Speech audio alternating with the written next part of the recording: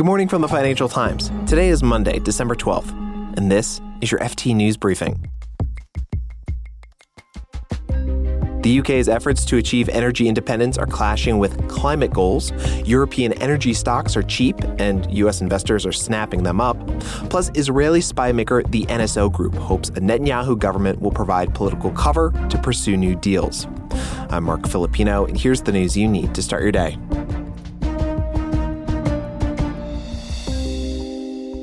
The environmental group Greenpeace is challenging the UK government's plan to award 100 new licenses for oil and gas exploration in the North Sea. Greenpeace just applied to the High Court for a judicial review. It says issuing the licenses would torpedo hopes of limiting the rise of global temperatures. Two other climate groups have also weighed in.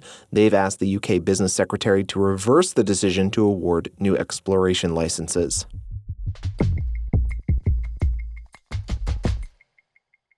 A rally in U.S. energy stocks have left the price of European energy stocks way behind. They are so cheap, relatively speaking, that U.S. investors are snapping them up. BP, British Petroleum, for example, is now the second largest holding in BlackRock's massive U.S. equity dividend fund. The FT's Nicholas McGaugh says there are a bunch of reasons why European energy stocks are so much cheaper. The economy in Europe has been weaker and is more exposed to the war in Ukraine.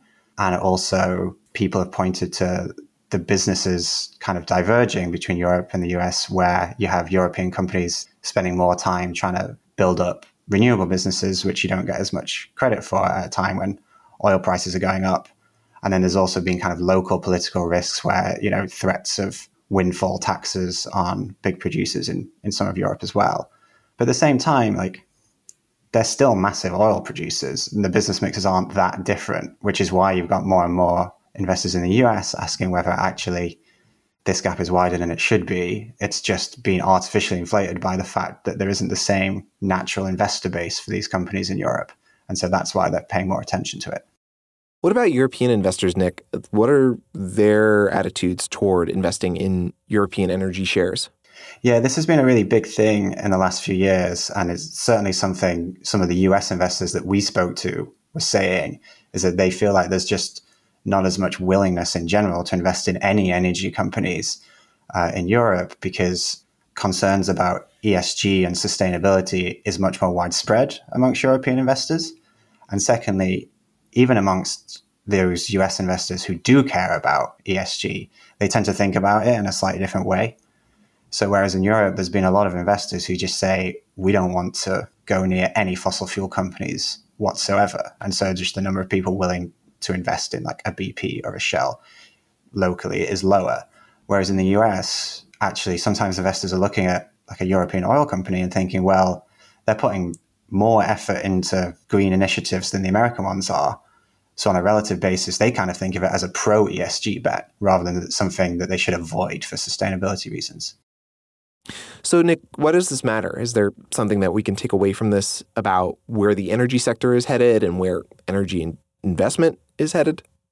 Long term, it raises some interesting questions for the oil companies themselves. If they're seeing how investors reward or punish them for different levels of investment in the energy transition, that could then influence future decisions on whether they bother making more investments in green energy or think actually we should just focus on the core oil and gas. That's the FT's U.S. capital markets correspondent, Nick McGaugh.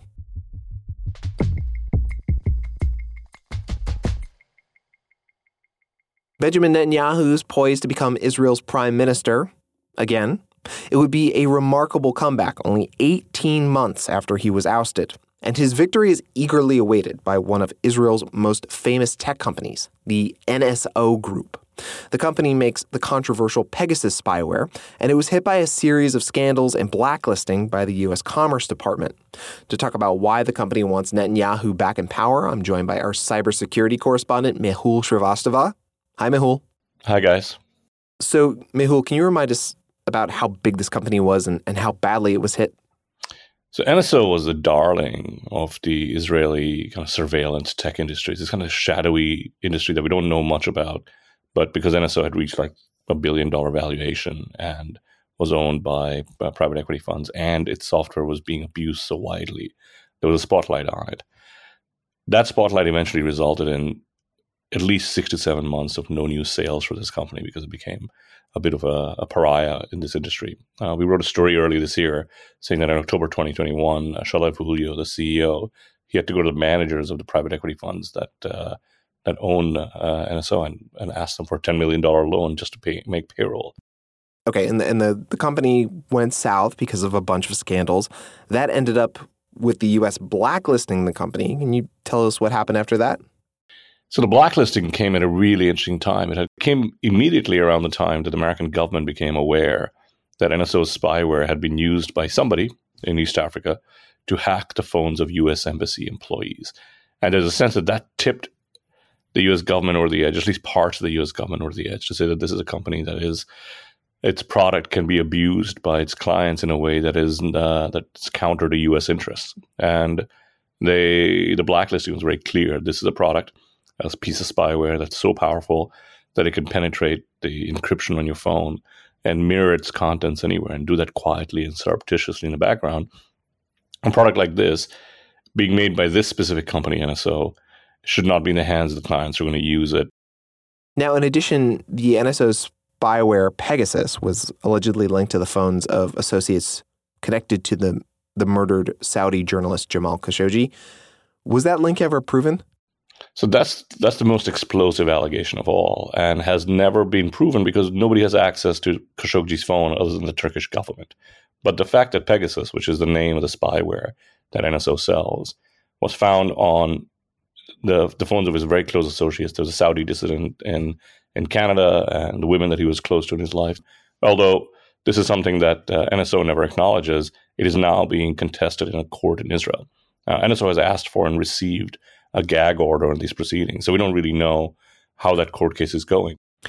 So the NSO has been struggling, and now it's hoping to get a boost from Netanyahu coming back into power. What's the thinking there, Mehul?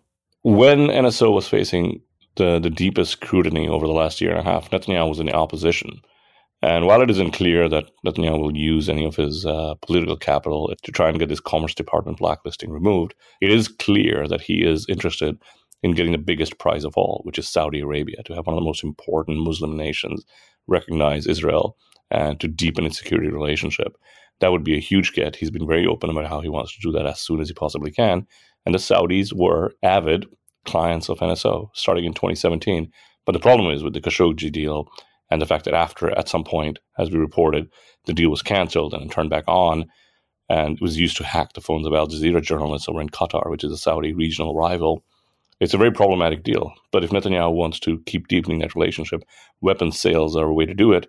And Pegasus is one of those weapons that the Saudis deeply desire. Mehul Shrivastava covers cybersecurity for the FT. Thanks, Mehul. Take care.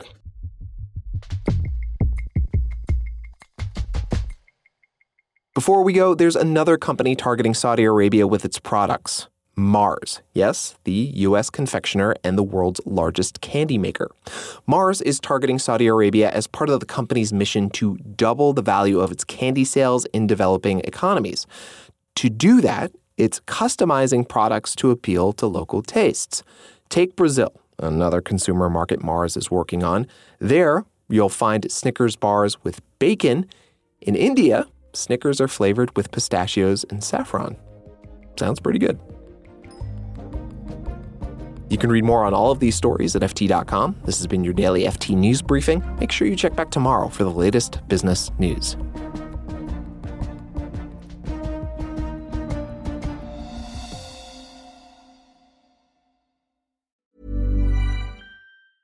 Hi, this is Matt and Sean from Two Black Guys with Good Credit.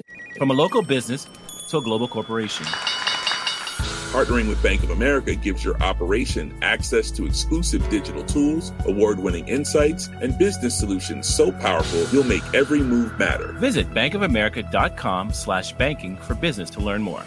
What would you like the power to do? Bank of America, N.A., copyright 2024.